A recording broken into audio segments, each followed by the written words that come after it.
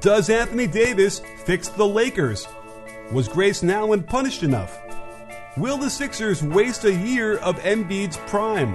The only question left is, say it with me, you win. Hey, sports fans, Coach Nick here, and welcome to the B-Ball Breakdown live show. As always, coming at you, I guess not always, but Tuesdays, we're trying this out at 5-ish Pacific time, 8-ish Eastern. As always, I'm joined by Andrew Combo Salop. Andrew, how's it go, my man? All is well. How are you, Coach Nick? I'm doing well. I just kind of like trying to keep organized here, keep my head down, trying to figure out what's going on with Anthony Davis, figure out Grayson Allen. I was a little cheeky today on Twitter with Grayson Allen, and I had to mute it, mute that tweet and that conversation. Didn't go over so well because, I don't know, I was having lunch with a buddy of mine, and we were just kind of, we were always talking about NBA and cracking wise. And it was his idea. I thought it was a good tweet. I said, Grayson Allen should be suspended for the exact same number of games as Alex Caruso is out injured with his broken wrist or whatever. Let's just say people in Wisconsin were not so happy with that take at all. Do you feel that should matter, the result of a foul and one's penalty? So, now, of course, you could have asked me that before I sent the tweet out because, right, what if the guy does that? It's equally dirty, but nothing happens to him like we saw with somebody else, which we'll talk about in a second. Right, you can't base it on what the injury is, But I do think it was ridiculous. I do think that the what Grayson Allen ended up doing at the end was so much more of a attempt to look like, hurt him. That, just seemed like something needs to be done. And granted, the 1-game suspension is probably fine, but there just seems to be a little bit of a history here with him. Yes. And so you have to wonder, and I'm not talking about, hey, be cool, man, like don't play hard. We're just talking about you have to be much smarter than that. Now, did you see the tweet I had released a couple nights ago about LeBron and his play on with Jalen Suggs going up in the air? Tell me more. So Jalen Suggs goes up off 2 feet and was going to just posterize them. Taylor Horton-Tucker comes over from the weak side and gets up with him, and all sorts of contact in the head, neck, chest area. So it looks awful. I don't know how he got up from that, but he lands all like prone, from way up, and he can really get up. So when I looked at it again as on the replay, what you see is LeBron underneath give him a shove, while he is completely up in the air, completely exposed. So I pointed this out, and I kind of pointed it out not necessarily to roast LeBron specifically. It didn't really necessarily matter who it was. I pointed it out because I wanted to make sure people understand whatever level you're playing at, that's bad. You cannot afford to shove somebody, even if it's light, while they're in midair. And that was the teaching moment I thought would be good. And it got around. People responded to it, but it's troubling. Are you familiar with that? And if you're being in the air and getting some kind of contact that can really cause havoc? Yeah, it's the worst. It usually happens with players that can't really play basketball. Players that actually play basketball, they're not going to do that to you for the most part. Especially if you're in front of them, they'll never push you while in the air. It's a code, and not to do things like that. Right. It's weird. Here's a story from my past. The first coaching job I had was at my old grammar school. And I went back there at, right out of college, and, I didn't know anybody there. The coach was not the same at all. He was just some PE teacher who was just a real annoying, whatever. Ben, if you're out there, you were an awful coach and a really annoying person. And just kind of like, he was a guy who probably played a little bit of basketball, but had no idea about the game. And I'm coming in there, I was helping, I was volunteering. I had, just spent a couple of years at a D1 program learning how to coach. But I remember the point guard on our team gets stripped at half court. So the other kid's going down, he's going to lay it in. And I hear the coach next to me, the head coach next to me, scream out, foul him. And, he's behind him completely, right? It's a total breakaway layup. And so I turned to him quietly. I didn't yell it and say it out loud for everyone else here. I said, you can't do that. And he got up and started screaming and yelling and tried to force me to go sit at the end of the bench or all this kind of stuff. It was ridiculous. And the reason why is because you've seen that, especially at this is an 8th grade game. The kid's just going to shove him in the back while he's up in the air. He's going to land in the cinder block wall with stitches or whatever. So, I feel strongly about that. And if you're an assistant coach and you're a part of that, you're well within your bounds to tell the head coach, you can't do that and understand why. So Anyway, I mean, a push or a wrap is no good from behind. I think they could both lead to injury. Like just fouling from behind is not it. Like maybe going to board the basketball off the glass if you're that type of player is fine, and getting a foul like that. But besides that, I mean, nothing good could happen. Did you see Andrew Bogut and Amari Stoudemire were kind of getting at it on Twitter? It's weird. I don't often spend a lot of time in the scrolling in the feed, but no. So Amari Stoudemire comes out yelling at Grayson Allen for what he did, right? And I think we can all agree he was wrong, and whatever the penalty should be is whatever. But Andrew Bogut, Amari Stoudemire demanded more than one game, and there's no place for this. Well. I didn't remember this, but do you remember Andrew Bogut's injury when he was in the full court and landed on his arm and like just mangled his arm and was out for like a year? Do you remember that? I don't remember that. Like I had remembered it, but I forgot what the circumstances were. Do you know who gave him a little bit of a shove from behind while he was up there at the rim? Amari Stoudemire. Amari? Yeah. And so Bogut was like, why don't you sit this one out? And he has another good point. So we're getting some chippiness on Twitter here with a lot of different people. And Bogut, for however much you want to enjoy his viewpoints these days, which are troublesome to say the least, at the very least, he was right. And he made a really good point about that. And either way, it's interesting. But I think it's that code you're talking about, too, especially at the NBA level when there's so much at stake with your families and your life, your whole life is there. To get injured on something like that, there's just no place for that anymore. Ironically, growing up for me, I mean, that was nothing. Like the guys would throw down and try and get in fights and push and injure each other. It looked like. I mean, it could change the trajectory of somebody's career doing something like that. Like they could be out for a year, they never come back the same. Their whole life changes, So that's why you don't do things like that. Yeah, for sure. Now let's get into some of the things about YouTube before I get too long into the show. Is if you want to come on and talk to us, you can. The link is in the description below. Maybe I'll even throw the link into the comments too, so you see it there. But we also definitely want to hear from you.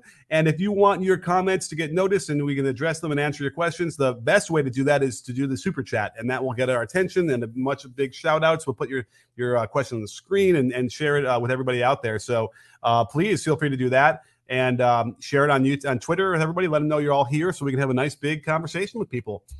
AD, the title of the show was about Anthony Davis coming back, and we were treated to a first quarter run. He played about 5 or 6 minutes in that first quarter. Did you get a chance to check it out, Combo? Because I did really quickly. I watched a little bit. Actually, what struck me the most from the time that I was watching was the Lakers' ball movement was looking a little bit better. They were playing a little bit faster, a little bit more like a modern-looking style. It looked a little bit better today from what I was watching. Yeah, and like Russ, did Russ look better? Did he kind of finish? He finished one, but he missed another layup, and that was in the same way, and like in all the sort of traffic in inside, which he just forces stuff up. But as far as Anthony Davis goes, he looked amazing. He comes out and blocks Harden a couple times. He all of a sudden, like the defense they didn't have at all is it's still not there, but he is back there to like cover up for all that stuff. And that was great to see. I think it was at least 2 blocks. They had now you to start the game. That was like, whoa, like where have you been this whole time from LeBron to him, which we'd seen, endless times the last 3 years anyway. So it was a really nice shot in the arm. The problem though, is that when you look at the score, even though they had this jolt of energy and he was playing well, he must've made, 8 great plays in 5 minutes. They were still losing, or it was tied. And this is a team they're playing, the Nets team, that only has James Harden right now. So that's another interesting issue. Let's check on the score real quick while we're talking because I'm curious. Lakers are up 9. They're up 9.5. So they were able to take control in that second half, which is interesting because I wonder Anthony Davis ended up playing. Let's see, how many minutes does he have? So he got 13 minutes. So he probably played half the second quarter. So that's an interesting thing. So it'll be worth probably a video, I guess, a quickie maybe to get out tomorrow to look what's going on. Yeah, Malik Monk was knocking down shots, and Carmelo's impact has been really good. I mean, his stats don't look too crazy, but his impact, he hit a big 3 at the right moment. He made a few nice passes. Oh my God! Malik Monk has 16 points. Oh, jeez. I like what Carmelo is doing this year. Obviously, his defense isn't his strength, but he's trying. He's communicating. Yeah. In the video I did on Sunday, so I dropped a really big one. What's wrong with the Lakers? Which I might have to do an apology for at this point if they turn it around. But it was the defense was really. I mean, listen, I showed the Russ stuff. I actually had a really cool segment I really enjoyed even doing was Russ's bank shots and explaining why he's so off with them. And then I used Tim Duncan. Like, here's how the best bank shot guy in the modern era made them. And then here's what Russ is trying to do, and basically is making them impossible to make. You cannot, there almost is no, when I say zero margin for error, there's almost like zero possibility of the shot going in when he shoots that much arc on a 16-footer from the wing. Like, there's nothing you can do to make that shot go in, as far as I can tell. Maybe you hit the 1/2 inch area on the board that you could get in there. But other than that, like, if you're off by more than that, you're going to miss, and it's going to miss wildly. But the defense was a real issue, and playing Melo at the 5 was a real issue. Now, that gets cleared up if they're going to try and do that when they have AD in there, because now AD will play the 5. But what was frustrating to me, I guess we're going to, another LeBron thing, is LeBron is out there, but he's not playing the 5 on defense. He's making Melo do it almost every single time. That's just not fair to Melo. You know what I mean? Yeah, I mean, what are they going to do when they play like the Nuggets or teams with real bigs? It's going to be tough for them. So, well, that too, but it's like Melo is never going to be a drop pick and roll 5 guy, right? He didn't do it his whole career. He's just yeah. And LeVert's like just going right at him and hitting acrobatic shots or layups, or whatever. It's like you can see it in his face, which a lot of Syracuse players end up, when they get in the league, they all have that face because they never played man to man, and all of a sudden they have to try and stop people. But it's just not fair. But again, it's not fair in the sense that they already have a guy much better suited to play that position next to him on the court, and he won't do it for whatever reason. Yeah, you're basically saying that Carmelo is going to have big problems trying to anchor a defense, right? And I'm also calling out LeBron. I'm saying, LeBron, that you should be playing that position. Now, even in this first quarter against the Nets, we saw LeBron, he has no interest in contesting anything around the rim. He doesn't want to get hurt, or doesn't want to expend too much energy in that. And I don't know exactly what the root of it is, but he won't close out. Load management. That's load management. I mean, he is averaging 29 a game right now, and he's probably saving a lot of it for the offensive side, right? Yeah, but the other thing is I want to see, and it's a sort of a thing, it's like they're going to wear the guy out. Is he still averaging 37 minutes? Let me see. He's averaging almost 37 minutes a game. I mean, it's preposterous that at this age that's what they're going to do. He should be playing 32, 33. But again, they can't win any game without him playing 37. That's the problem they have here, is what's going to happen in the playoffs. Well, anyway, we got someone who wants to come on the show. We got Martin. Let's bring him on and see what he has to say. Martin, what's up, my man? I'm good, Coach. I want to talk about free throws. Okay. What do you think about Russell Westbrook's free throw mechanics? Because his first 9 seasons, he shot 80%, and now it dropped to 65, 67%. What's your thoughts on his free throw shooting? One thing that people were trying to say, which I wasn't really sold on, was that he used to be able to take so much time before free throws that had something to do with it. And maybe that is because then they changed the rules a little bit, so he had to kind of speed that up, and that seemed to be an issue. I'm going to check. Yeah, I guess you're right. He was in the 80s for almost his whole career, and then the last 2 years has been troubling. His rhythm has never been great, and his power calibration, with the way when he bends and when he straightens in his arm and flicks the wrist into the shot, it's never really been a great synchronization of things. So.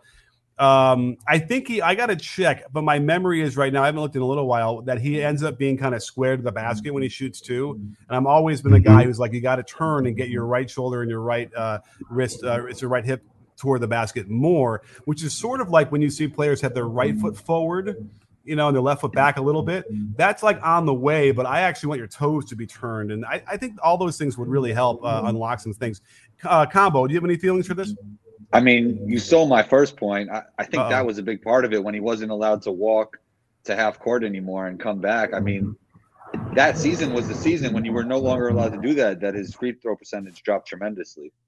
You've been in situations where you played in arenas with fans and the pressure and everyone staring at you. I mean, is that routine that might have been, so important to him for all those years? Is that really vital to be able to make that shot? It's vital, but when we're talking about energy transfer, which is basically what you were talking about before, that's way more important, right? We don't want the ball stopping on the way up, and he has a lot of that, and that's the bigger issue. Yeah, that's another great point. So, I mean, it looks like he's kind of settled into this thing. I think the bigger picture with Russ, and it actually applies to the point I made about the bank shots. He just doesn't seem to understand if something's not working. Nobody seems to be there to help him progress to a way where he can make it work better. right? So rather than like understand that maybe you have to shoot a lot lower arc and not when you're heavily contested on those bank shots, he just keeps shooting the same thing over and over again. And it's the same thing with the free throws. It's like he's in this thing and he keeps shooting the same way. I don't think he's going to change at this point, and that's too bad because I think that there could be a lot of improvement, believe it or not, with Russ's game. I think believe it is easy, but it's been this way for a long, long time. Do you think Russ has a growth mindset or a fixed mindset? I mean, it's completely fixed and rigid and angry, you know, and it could be frustrating. I'm working really, really hard, but it's like when you're working hard and practicing bad mechanics, you're just practicing to miss, right? I can't let anyone else's voice get in my head because that might screw up my confidence. And so as a result, no one can tell him anything. He did get to a place in the NBA where he was the MVP. He had the most triple doubles. So he feels like he doesn't want to change anything. You know, I mean, it's somewhat understandable. I guess. When you're looking at sub 70% free throw, you're looking at, you know, 9 for 25 on these bank shots. That goes back farther. Remember, I did a video years ago on Russ where I had shown he really wasn't an elite finisher at the rim. He was impressive on the ones he did finish, but he was never elite in terms of field goal percentage. That was a big shocker for a lot of people. Nobody could understand that Russell Westbrook, of all people, you know, wasn't this amazing elite finisher. He wasn't, and that was the case. He's never really been that great of a finisher. He wasn't, but he put tremendous pressure on the rim, right? Just like how fast he got up and down the court. Like that's a lot of gravity towards the rim. Yeah, okay. Yeah. I kind of like the ones where I like guys who make the shots. But by the way, the reason why he missed, and I showed it, footwork was bad, balance was bad. He's going too fast. Like all the things that you would think get ironed out over a couple of different years of being a veteran in the NBA never got ironed out. And it's like, you know, it's a fixed mindset, and it is a wall that is as high as can be that no one's going to penetrate. So anyway, Martin, does that explain? I hope that covered what you needed what we were asking about. What do you think is the key to shooting? The key to shooting 90% from the free throw line? I think the focus should be improvement, not the percentage per se, right? Like you want to focus on the things that make you better as a free throw shooter and see incremental improvement over time. Well, yeah, but the key to shooting like, you know, all-time great is obviously you have to be able to replicate that movement over and over again in the face of muscle slack, which can occur because your mental state gets affected by the pressure of the game. And you have to be able to learn how to block that out. And everyone's different. That's the problem. There isn't a blueprint for how to, because muscle slack is the evil, is the enemy of shooting. And what I mean by that is if you let your muscles slacken to the point where now there's extra movement involved in your motion and the muscles aren't engaged properly in the right sequence, you will miss shots. So what triggers that a lot of times is the mental state of where you are. And if you are nervous and if you allow, you know, the doubt to creep in, that's when those things happen. So things get tight. Yeah. So usually what the coaches will do is they'll just try and, you know, train free throws where people are yelling at you and you're trying to recreate some version of that pressure so you can learn how to adapt and maintain your muscle. I'm forgetting what the opposite word of muscle slack is, but it's, you know, the muscle relaxation. No, you actually want them not stiff, but you want them engaged, muscle engagement properly. And that's not like you're stiff and you're so tight like Russ plays like a lot of the time, but it's enough to where the muscles will fire properly in the right sequence with the right amount of energy. And that's what happens. I think what you're saying, they did a study, like they told people to sprint at 90% and they told people to sprint at 100%, and the 90% people sprinted faster. Like you don't want to be totally, you don't want to be, I don't know if that's the exact study, but it's something to that effect. And I think that kind of what you're getting at.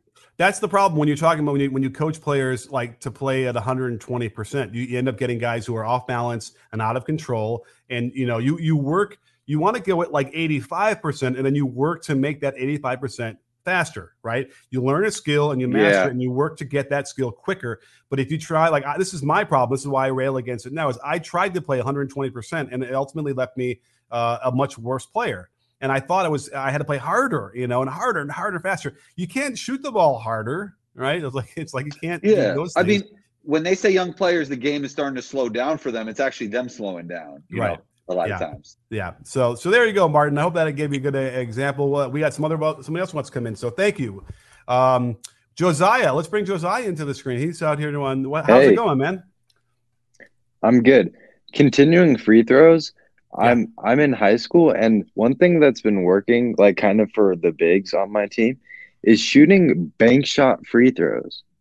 What are your opinions on that? I know it's kind of dumb, but like when you're like in a game and everything's so amped up, like just hitting it off the backboard is a lot better than like them trying to like do something they don't have the skill for That's almost. fascinating. I'm fascinated. Okay, well, here's what I'll say about that, because obviously you probably get a little bit more leeway on power, right? You could shoot it kind of hard a lot of the time, and you would probably still be able to get it to go in.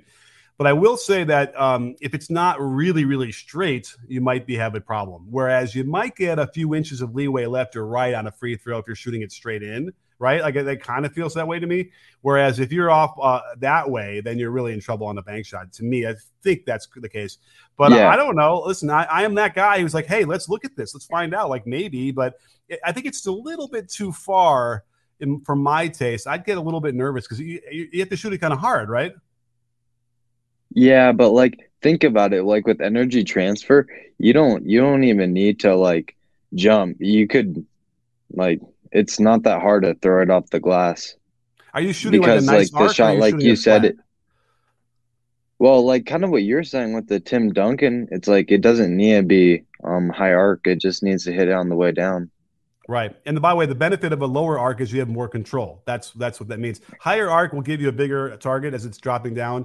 Bank shot, interesting, but certainly when you're shooting straight in, it's a bigger target, but harder to control, which is why otherwise, yeah, you'd shoot it 80 degrees up and like let it drop straight through every time, but it's Yeah. hard to control that. Combo, talk to us. I mean, it just reminds me they had these true balance backboards. I don't know if you ever heard of Dykeman Park. It's a big tournament, summer tournament outside, but everybody would just go out there and just beam it off the backboard, and they would never miss because these true balance backboards were super, they had so much give. This is what this conversation is bringing me to. But on a regular backboard, I wouldn't try it. I mean, I'd rather go straight in. Yeah, but then again, listen, Josiah, if you were struggling at like 60% from the free throw line, and all of a sudden you're making 80% of bank shots, who am I? I would never tell you to not do that, right? That's working for you, right? Yeah. Coach, What what about the are your coaches? thoughts on the underhand back shot, Rick Barry? And he's actually his Okay. son's doing it at a really high level right now. Yeah. Yeah, I think someone on Thinking Basketball, I think he like went back in history and he said it's like a good method to get up to like 80%, but that's where it kind of caps out. And like for an NBA player, The underhand or like the that's bank what shot? he's underhand. Well, I mean, listen, Well, Rick Rick Barry Barry shot- did it, and he was 90, whatever. Yeah. So Yeah. I'm not really sure how he got to 80% as a number. And by the way, Rick Or Barry's best I'm point just about making that up. I'm just Oh. making that up. okay. But 'Cause it Rick was like Barry's best around point- there. It was he came on the show. We discussed that like a long time ago. And his best point that he makes is that, by doing an underhand, you get tired, your shoulders get tired, and lifting them over your head becomes more of a harder chore. And by keeping them, much more relaxed and underneath when you're doing underhand is actually easier to make, like in the fourth quarter at the end of a game. That to me would be like almost the best, argument to do it. And without question, it should be viable. They should shoot them more that way. I wouldn't. I mean, the only problem you have is then you have two different methods of shooting you have to master. And that that makes more time you have to spend to do it. But either way, I have no problem. I think it's a really viable way, and more players, especially if they're struggling, they should try it for sure. Yeah. I think one other topic I want to run by you, Coach, is that Jason Tatum, he doesn't really use the hop into the shot, and he always does like a 1-2. I think that's part of his shooting struggles is that he mainly uses that 1 footwork. Well, he traditionally in the last several years has been amazing off the dribble, like way better than the catch and shoot, which is very strange. Yeah. It's completely opposite from most players. And he's got interesting stuff with his shoulder and the way he'll drop it in to get the elbow underneath the ball. And so it always makes me like twitch a little bit when I watch it. And he makes a lot of those. So it's like, okay, but Yeah. I've always been concerned about that. And but with him, you really got to parse out what we're talking about as far as off the dribble or catch and shoot. And by the way, which direction it's coming from his left or from his right. It's another completely different shot for everybody, but for him, it's even more because of that shoulder thing. So I would probably work on that, honestly. The shoulder thing that collapses in just seems like it's uncomfortable, and he's gotten it down to some degree, but I would be worried about that and just his ability to sort of consistently fumble the dribble. It drives me nuts as well. Yeah. Quick question. My team is having like a really hard time on offense this season, and my coach is like, nothing works. I was gonna suggest like triangle, but what are some general like things? Triangle, the pure triangle is difficult. You got to start from the beginning of the year and whatever, build it up. Yeah. But I would say pistol. I would say you can start your offense with a dribble handoff on the wing into a ball screen. Even if you're, make sure you do it on the right, on the well, if it's mostly righties in your team, doing the left side so the right is coming around on the right side. I've had 7th, 8th graders be able to do that and really and very quickly institute that offense and have them running it and getting great shots and getting downhill.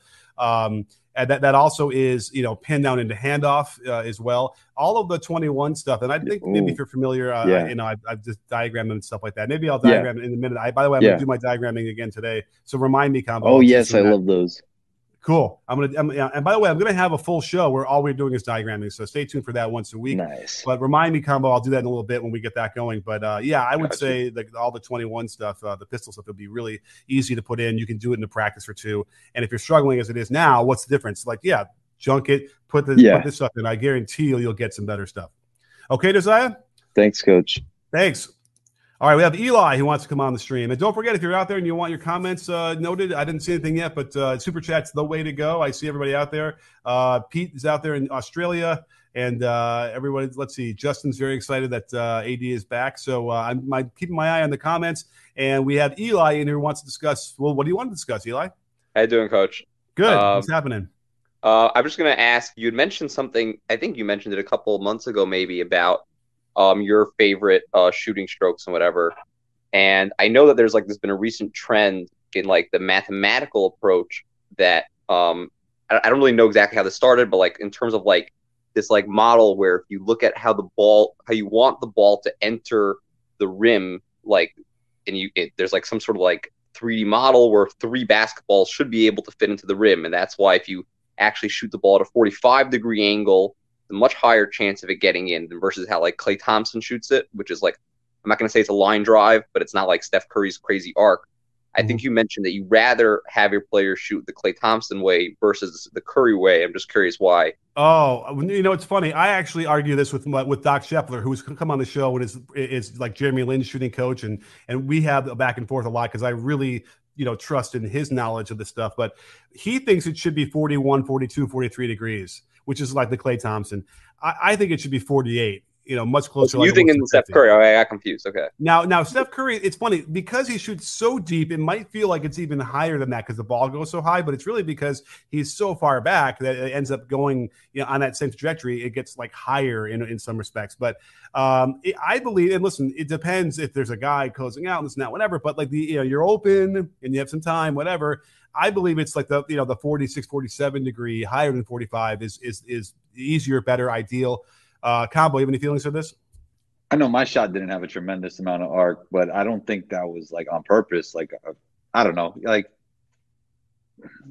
don't really, and I never really looked at the mathematical side of it, Right. Well, there's a great company that was involved in the NBA. And they have this awesome thing that will track the arc of your shot and also where it goes in the rim, because one of the guys was a sharpshooter in Israel. So he looks at the rim straight down as if it's a target where you're the paper target where you're shooting in.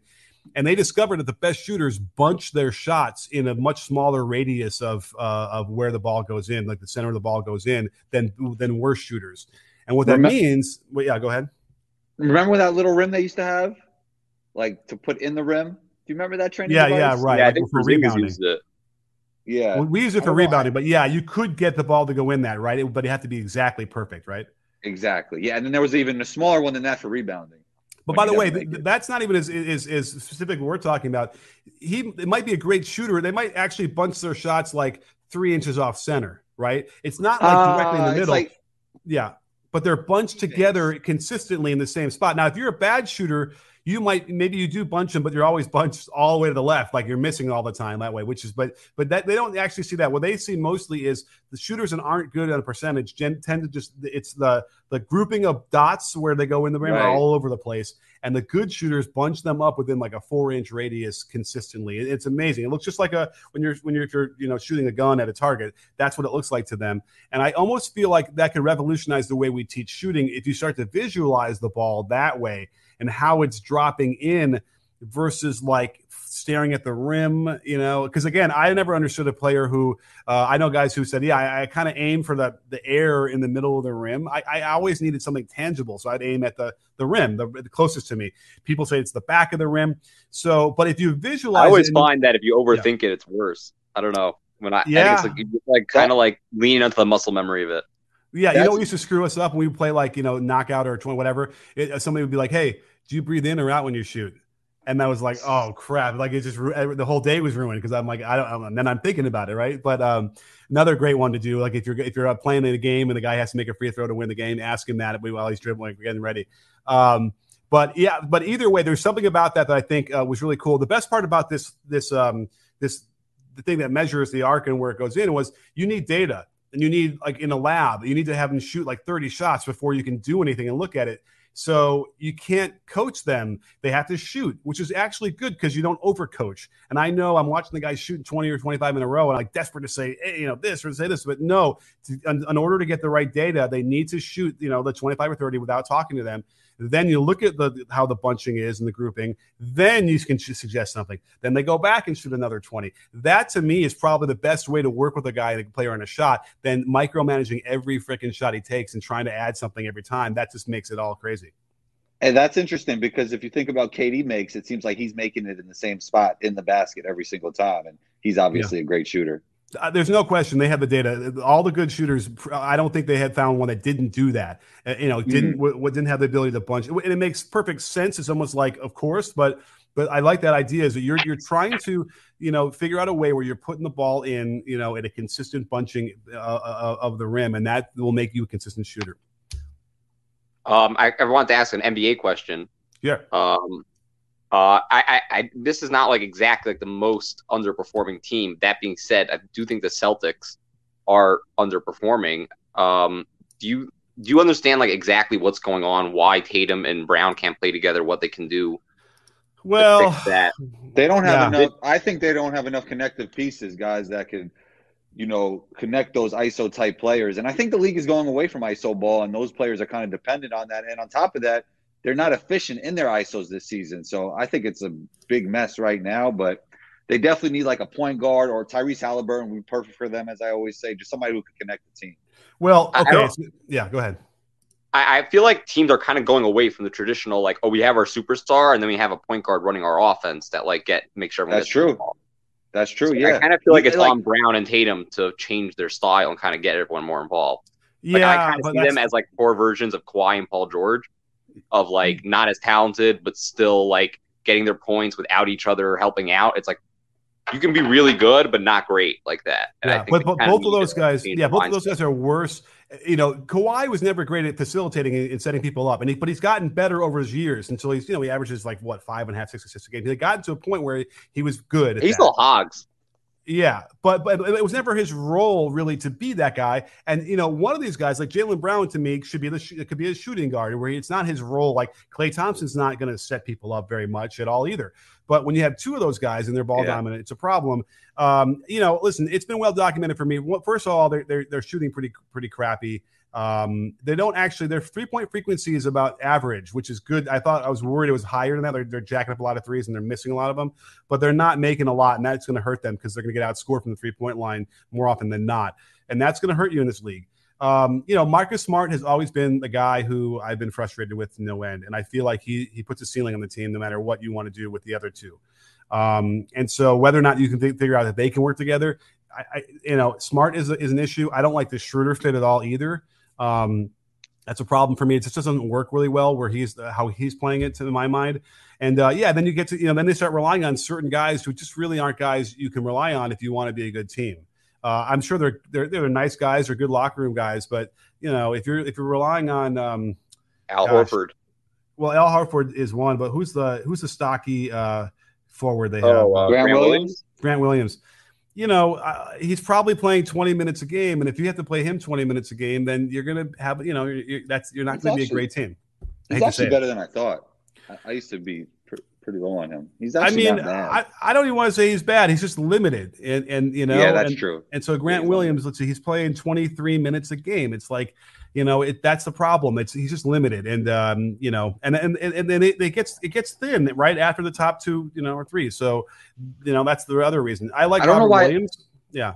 Yeah, I mean, Peyton Pritchard is somebody who's helping them a little bit right now. He's been playing really well, but he wasn't getting opportunity in the beginning of the season. I never knew why. I saw him play in Summer League, and he was head and shoulders above that competition. Yeah. So I wanted to see him play more regular season basketball, but he is a little bit now. Yeah, I got to do a deeper dive and see what Ime is running. I want to kind of get a handle on what they're doing there because Brad is still there, so I'm sure there's still a lot of that stuff that they had from him. But yeah, it's a disappointing result from what seemed to be a really big, promising, decade of really great basketball from Boston, and now they're going to have to probably break this up. I would actually trade Tatum if I were them. So you think the move is to split up the superstars? Say it again.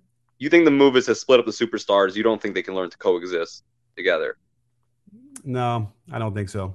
I think the team it's just kind of a miss. The team isn't put together properly. I mean, I would trade Marcus Smart, and that would probably do something. But I would imagine. Love him. I don't know why, but I mean, listen, he dies for loose balls, which I don't know if you've ever. Loose balls is not my thing, but he dies for loose balls, and he hits a 3 or 2, but then he, it takes really bad stuff, and it's frustrating. So. Well, listen, Eli, we have people who want to come on the show all of a sudden. We have a long queue, but thanks for coming on the show. I appreciate it. Hey, thanks so much. You got it.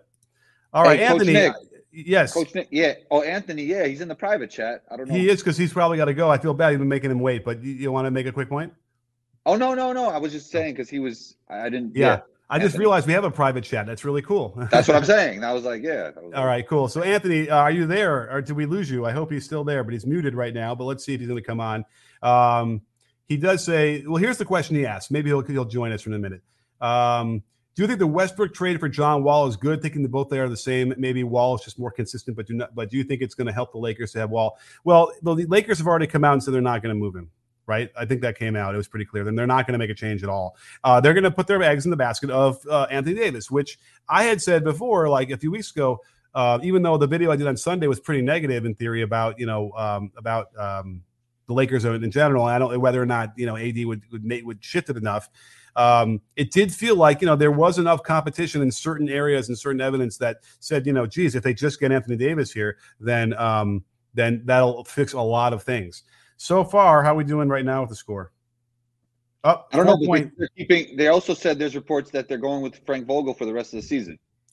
Yeah. I'm a little bit surprised that you can go from we're going to fire him the next game to just Koda guaranteeing he's going to stay, but we'll see. Well, I'm not so sure. Like, okay, the LeBron thing making Melo play the 5 while he's out there. That's not Vogel, right? No coach in their right mind would look at the 5 out there and be like, yeah, Melo, you're going to anchor the defense and protect the rim, right? But do you think that LeBron with the IQ that he has would think that's conducive either? You know what I mean? I just think that. Well, no. The point I'm making then is LeBron is telling Vogel, "I am not going to do that." Right? Yeah, I mean, but LeBron's IQ is so high, he has to know that's not the way to go. Well, kind of, but he's also done things and controlled things that a coach should be doing, and not him. In the past, it didn't matter. He didn't necessarily recognize that. So he probably thinks that he does know all more than maybe he does, even though he's got the highest IQ of anyone in the league without question. But there's a bit of a blind spot, as everyone does, when they're talking about yourself and what you can do and what you can't do. So, anyhow, we got some more people who want to come on. So, what do you think? We should bring them in. Let's do it. In. All right, Enki. Oh wow! Hi, how are you? Yeah, welcome. Hi. I watched a video on Lakers yesterday, I think, about them coming back.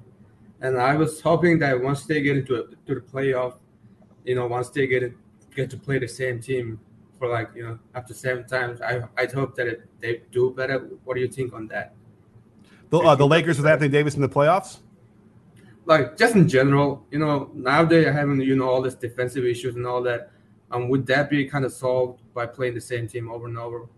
Oh, right, like in a playoff series. It's a good question. I think it's a matchup thing, right? There's going to be teams that they might struggle to really handle, but as it is now, like the standings, like how high could they possibly go if AD stays healthy, by the way, and everyone else stays healthy? Right now they're 8th. Maybe they get the 6th spot, maybe, right? Let's see, because they're 8th and they are 14 and a half games behind. It's all kind of bunched up. They could maybe move 6th or 5th. They're still going to be on the road, which is going to be tough in a playoff series. And they're still going to have to deal with like what's Russell Westbrook going to do in the playoffs. I don't know if we know. It's been a little while. So I feel like the second round feels like a good place where they might end up and ending their season. What do you think, Combo? I think that we haven't seen enough from Russell, AD, and LeBron together, and the small sample size that we have shows that they played pretty well. Yeah. I haven't lost all hope for them, to be honest, and I think they can make a run in the playoffs even deeper than the second round. I always do that, and I'm always made a fool. So listen to Combo. Yeah, me too. And LeBron is really playing at a high level. He's the reason why they're in 8th right now. I mean, he's playing great. Malik Monk is obviously doing great, and they're finding some different things with some of their role players. But I haven't lost all hope. It's still early. I mean, I know we could say this is early forever, but we didn't even get to All-Star break. You never know how things could change. Oh, I know. I'm trying to look up the oh, here it is. LeBron, Westbrook, and Davis 3-man lineup is okay. 15 games, 291 minutes. Their net rating is only plus 3.7. Oh, wow. That's a lot lower than I had thought people were telling me. And then maybe this is the first game back for him, right? That's not that great. Plus 3.7. That's not good, by the way. So that's troubling to me. Now, again, it's small sample size, but 15 games is like 15 games is 15 games. But we need another 15 games, and then we can decide what we think about it. Yeah. Hey, and I got one more question, and then I'm probably done. Okay. One more question regarding the Lakers again. What do you think on LeBron's minutes? Because to me, it feels little too much. But like if I look at the Warriors and all that, the Steph minutes are very well managed. But LeBron's, I think I constantly see LeBron playing like 38 minutes the whole time. Yeah. And he's getting up there in the age. So what do you think about the minutes? I'm really, really worried. He's already broken down a little bit earlier this year, and the more minutes he plays, the more likely that's going to happen again. And so in my mind, they have to somehow figure out how to get him down below 35 or at 35. And if they can't do that, then I think it's going to hurt them in the playoffs anyway. Now, the playoffs, he's going to play 40 minutes a game. What's interesting about that, and Combo too, is that when Steph was playing 32 minutes a game in his MVP years, remember that they're blowing everybody out. He's playing 32, 33 minutes. The argument could then be that he's not in shape enough to play for the playoffs, to play 39 minutes because he hasn't been doing it, and it's a mental thing too, not necessarily just your cardio. So in some respects, okay, if LeBron can make it through and not get injured from all those extra minutes, then he's playoff ready to go, and he's in great rhythm. He's in great rhythm. What I do think is going to happen is he'll load manage a few games right before the playoffs. Actually, not right before the playoffs. I'd say like a month before, and then ramp back up towards the playoffs. If I had to guess, like we're going to see like maybe some fake small injuries. I don't want to say fake, but just load management type injuries. Well, the only problem is they're going to obviously want to avoid the play-in, and so that's really what's going to happen. If he'll be able to do that without question, if they're a solid. The play-in is 7 through 10, right? Yep. So that's going to be tough. I don't know if they're going to be able to get in that position. He might not be able to load manage much. They might be in a fight to stay out of that 7th spot, and right now they're 8th. But you know what I mean. That's what you got to look for is the record. Yeah, that is true. All right, Enki, thanks so much. Yeah, thank you, Coach. All right, the people keep coming in here. This is great. We got Terrence who wants to come on the show. Terrence, what's up, my man? Hey, what's up? Hey, welcome. How you guys doing? We're doing well. Thanks, Terrence. Thank you. What do you want to talk about? So I had a question. So what do you think if the Lakers traded Westbrook, THT, and Nunn for John Wall and Eric Gordon? You think that would work? I think Eric Gordon would really help him. Yeah, I've been tweeting that and talking about that for a while. Like 2 guys that I think could really help them are Robert Covington Eric Gordon. So I mean, I think that trade definitely makes sense for the Lakers. Would Houston do that? I don't know. Well, I think I don't they know. probably have to add maybe Reeves or a pick. It's Well, for you some don't want- reason. I think if It they sounds like traded- Houston doesn't maybe want they to added trade pick. Eric Gordon. Yeah, but I feel like they're just doing that to raise his value. That's what I believe. Like, Fair first of all, you don't need him there right now. He's only going to help you win. You're not really looking to win. You're looking to develop young talent. And Yeah. second of all, he could help another team. So, I mean, it's just better for everybody for him to move on, I think. I hear you. He should for sure. He'll help. He could help a lot of teams. Wall instead of Russ on the margins probably is a little bit better for LA. Probably, I think Wall ended up finishes better at the rim. It's hard to know exactly where he's at this point because we haven't really seen him play in any kind of meaningful games in a while. But higher he certainly IQ, a won't little shoot. bit better spacing. Yeah, well, he's not going to shoot any better than Russ, is he? I don't think so. Yes, he is. I think so. I think he's a little better. I think he's around 32%, 33 maybe. And he's not. Okay. And he's not going to shoot you out of the game and take a whole bunch of them. Yeah, but I think Russ has cut him down to. Let's see, Wall. He last year was 32%. Yeah, he's a 32% three point shooter. Russ maybe is 29 or 30, whatever. It's. I don't see much difference there. If you're a 31% three point shooter or versus 29, like it's bad. So, but I don't know. And then you got the locker room stuff. You got to figure that out. I don't know how that works as far as for us versus Wall either. But I think if they needed to get Eric Gordon and they had to switch the Russ for Wall, then I probably would do that. Yeah. Coach Nick Martin is saying, check the super chat, by the way. Do you think? Oh no. It didn't pop up in my comments. Oh, here it is. I see it, but that's so weird. I didn't see it. Sorry, 10 minutes ago. Yikes. Okay. Well, listen, Terrence. Anything else you want to talk about real quick? Terrence? No. No. That's All right. That's it. Okay, and we're losing you. Okay, let's get. So Martin Jose, forgive me. Thank you so much for the super chat. That's how you get your chats. Let's put them on the screen. Boom. There it is. Who do you think has the best shooting form in the NBA? I will throw this to you, Combo, first. What are your thoughts? I think Patty Mills. Ooh, yeah. I like Patty Mills' form. I was actually thinking about this question today, watching him shoot. Like, I don't know a lot of people with better form than Patty Mills, but I'm sure there's people that could think of somebody better. That's just who comes to mind right now. Like, I really like the way he shoots the basketball. Yeah, I mean, there's always Clay, which is it's like who's your favorite band? The Beatles. So you don't need to talk about that. Let's get into exactly So that's Patty a little Mills, bit outside of the box answer. It's funny. It's why I like Karis LeVert shot. I think I like Joe Harris. By the way, I think I like. But who's somebody else I really like? It's just Paul George has a really smooth shot. Yeah, Very he's got a really smooth. nice looking one too. Yeah, I like smooth and effortless. Like that Tracy McGrady style of scoring. Oh, But okay. but So you guys know, that could get guys that can do it in multiple ways, like off the dribble looks nice, catch and shoot it looks nice. just the rhythm is just nice and easy, and you're not hanging in the air too much and forcing it. So yeah, That was like a 90s thing when everybody was like kind of robotic, getting high in the air, trying to do like their MJ thing, right? yeah, was- I probably even yeah. earlier than that too. Yeah, before the three was a thing. Yeah. So and by the way, so I noticed one comment in the comments that's Nikosi asks no love for the comment section. Well, we give the love for the comment section when we get super chats. That's the love we give. We might grab a couple random ones in the middle of that in the contents, but I'll keep my eye on the YouTube side for any more super chats. Forgive me for blowing that. It didn't pop up in my StreamYard as clearly as it usually does. Listen, we got somebody wants to come on the show, but I want to do this diagramming stuff. All right, let's do one more person right now, and then don't come on the show. Don't request it for a few minutes. We're gonna do this. Oh, I keep pressing the wrong button. But Arbor, how are you, my man? Kinda. Uh-oh.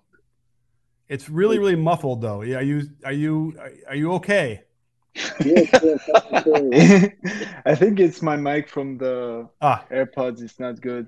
Okay, But now you sound fine. whatever. Just a quick question. So I was watching the Boston Celtics versus Kings game, and the Kings are now losing by 40, and Oh, that geez. made me think of it's kind of bad. That made me think that at some point they're gonna break up the backcourt of Pascal Haliburton. If you were the Kings, which one would you Uh-oh. pick? I lost that last sentence. What was the last thing you said? So they're gonna have to break up the backcourt of Yeah. Halliburton and Fox at some point. That's my opinion, anyways. Which one would you choose? I would keep Halliburton. I really like how he plays. And in fact, I got to go a deeper dive this year. Last year I went through his game a lot, but I don't know. I mean, listen, Fox is really, really good in that sort of John Wall, Kentucky point guard mold, really good athlete. Actually, does Fox shoot? Let me see what he's shooting from three these days. Well, he's not playing well this season, you know. You know, it's funny. I looked it up the other day because I'm going to be honest with you. I haven't watched hardly any Kings games. So you say he's not playing well, but you know he's scoring like 21 a game. But yeah, he's shooting 25% from three and just breaking from back there. He doesn't look engaged. I'll tell you that. Yeah. So obviously it's like he doesn't want to be there or whatever. Something's off with him. So you probably you trade him. But then again, his value is now lower. You know what? I was talking about this on Twitter Spaces, and my guy Pierre from Through the Wire was he didn't agree with me at all. If I was in the ear of De'Aaron Fox, I would tell him, you might as well try and lead the league in scoring. Like, you might as well just go out there because it's only going to hurt yourself if you're not engaged and not playing well, you know? If you're on a bad team, just go for stats. Why not? Yeah, absolutely. I hear you. Yeah. So and by the way, he averaged 25 a game last year and shot much better. So there's definitely evidence there that he's good and he can do that. Yeah. You know, it's just the whole Kings organization. It's all just a mess over there. It sounds like, and they can't get it right. So that's brutal. I'm assuming like the Kings don't have. Let's see here. Well, Harrison Barnes, Halliburton, Holmes, Bagley, and Davis. So and Hield is playing too. They don't have Fox, but everybody else is there. They shouldn't be losing by 40 to the Celtics of all people, even though it's on the road in Boston.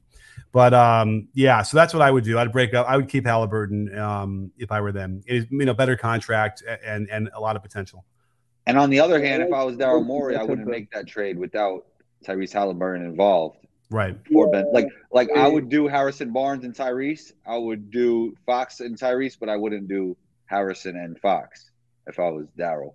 Right. I hear you. I like Philly and Philly. I think that would be very good. But yeah. So, well, Arbor, I got to get to some drawing, but thanks for the question. I appreciate it. I hope you're okay. I hope you're not in somewhere underground. Okay. Are you ready? I'm looking at the starting lineup of the Minnesota Timberwolves. They are plus 30 in net rating. It's so much higher than any other lineup in the NBA. They are literally so dominating people. Wait, we have a super chat real quick. Sorry. Our best friend of the breakdown, BB Coach JW33. Let's put him on the screen. Can you blame Harden for wanting to leave as non-committal as Kyrie has been to the team? Where do you see Harden making one last run in the free agency? It's a little bit tough to call Kyrie non-committal because he's got to stand about vaccines and it's. I think it's not an intelligent stand, but supposedly in this country, you're allowed to have your beliefs. But can I blame Harden for wanting to get out of there? Because now, we're hearing that Harden doesn't, wants to, experience free agency and maybe get out of there. I don't know if I blame him is the right word, but certainly, I don't know. I wonder if it's all cookies and ice cream with those guys back in Brooklyn as it is, That's I thought it was going to be. What do you think, Combo? Coach Nick, he had a great working relationship with Daryl Morey. I believe if he does leave the Nets, he'll go to the Sixers. And people have been talking about that, but that's what's not talked about enough. Like when he went with D'Antoni and Morey, his career really exploded, and I'm sure he wants to get back to that. Yeah. That sounds fair to me, and that all makes sense. And so that this is probably why Morey feels like he can kind of wait on the Simmons thing because. But then again, you're going to waste a whole other year of Embiid's prime, which seems really rough too. So I think the whole NBA is trending away from stagnation in ISO basketball if you really watch it and which teams are really playing well. The only way you could do well in a stagnant type offense is if you have like a KD, or if you have a Michael Jordan. Harden. Then you could go to ISO ball. You almost have to defy the odds, Right. But Michael Jordan learned the hard way that all those ISOs got a lot easier when you had a lot of movement into it. And then he got just hyper efficient with attacking right on the catch and doing his turnaround fadeaways from the post right away, because he didn't want to get banged upon and have to rely maybe on a ref to call a foul or not call a foul. Just get your shot, get it, attack before the defense is ready. It's really the best way to play in my mind. That's that Euro sense too, that run and catch stuff that they do is really cool. I mean, if you can make NBA top talent play like EuroLeague style of play, I mean, that's almost unstoppable. I mean, the Warriors took some of it from, international play, I mean, Yeah. Oh, it was a absolutely. yeah, And they have some international guys on their exactly. on their bench right now. So without question, yes, that's all coming in this way. So it's great to see, and it'll make the game more interesting to watch. And now that the referees are letting the players play a little bit more on defense, like it becomes more of a, okay, let's see what's going to happen. A little more of a surprising game here, because I thought that was the other problem, was it was just too easy for the offense. It's, the last several years you couldn't really do anything on defense. And then hopefully we'll get some more of these guys like Lou Dort and Thibault, and those guys who are like all-stars on the defensive end, and they deserve more love. Yeah, Thibault is super unique as a defender, man. Super athletic, yeah. Yeah. He, by the way, when I pointed this out, he uses a lot of the offensive footwork on defense, and we need to do that more. We need to be able to use the same kind of split and go that we use when we attack on the catch on the wing, just like on defense, and that's the same kind of explosive movements that you can mirror and be much better. He does that without question. You watch him; he looks like he's shooting a floater on a lot of his contests, like from behind. Right? He's doing the floater footwork, even though he doesn't have the ball. He's on defense. It's crazy. Yeah, I mean, and that makes such a difference. Every split second makes so much of a difference at the NBA level, right? For sure. Yeah. That's the difference between a block or a good contest or 3 points. And over time, that all adds up. Well, listen, Combo, this has been a great conversation, and went places I had no idea where it was going to go, because that's what's the best part about this whole thing. But we're I think we're at the end here. Anything you want to shout out? Combo's Court Podcast. Go rate, review, subscribe, tune in. And thanks so much, Coach Nick, for having me back on your platform. Can't wait to continue this with you. Yes, just like Bruce Dickinson needs more cowbell, we need more Combo. And so you got to go follow his did I just go over your head? Are you not aware of the SNL sketch with Bruce Dickinson? I was like, where is he going with this? That's why I was like, watching something on TV? I got a fever, and the only cure is more cowbell. It's Christopher Walken on Saturday Night Live when they're recording "Don't Fear the Reaper" with the famous cowbell. If you haven't seen it, go watch it right now on YouTube. It's the funniest thing, and freaking Fallon and Parnell are like keep laughing in the background. But anyway, check out Combo's podcast. I will promise to post this, I think, tomorrow soon. I screwed up last time I didn't do it, but I will post it as a audio pod as well on my feed ASAP. And don't forget, sports fans, at B-Ball Breakdown, we're not a channel, we're a conversation. You in? Are you in, Combo? Coach Nick, we're all in.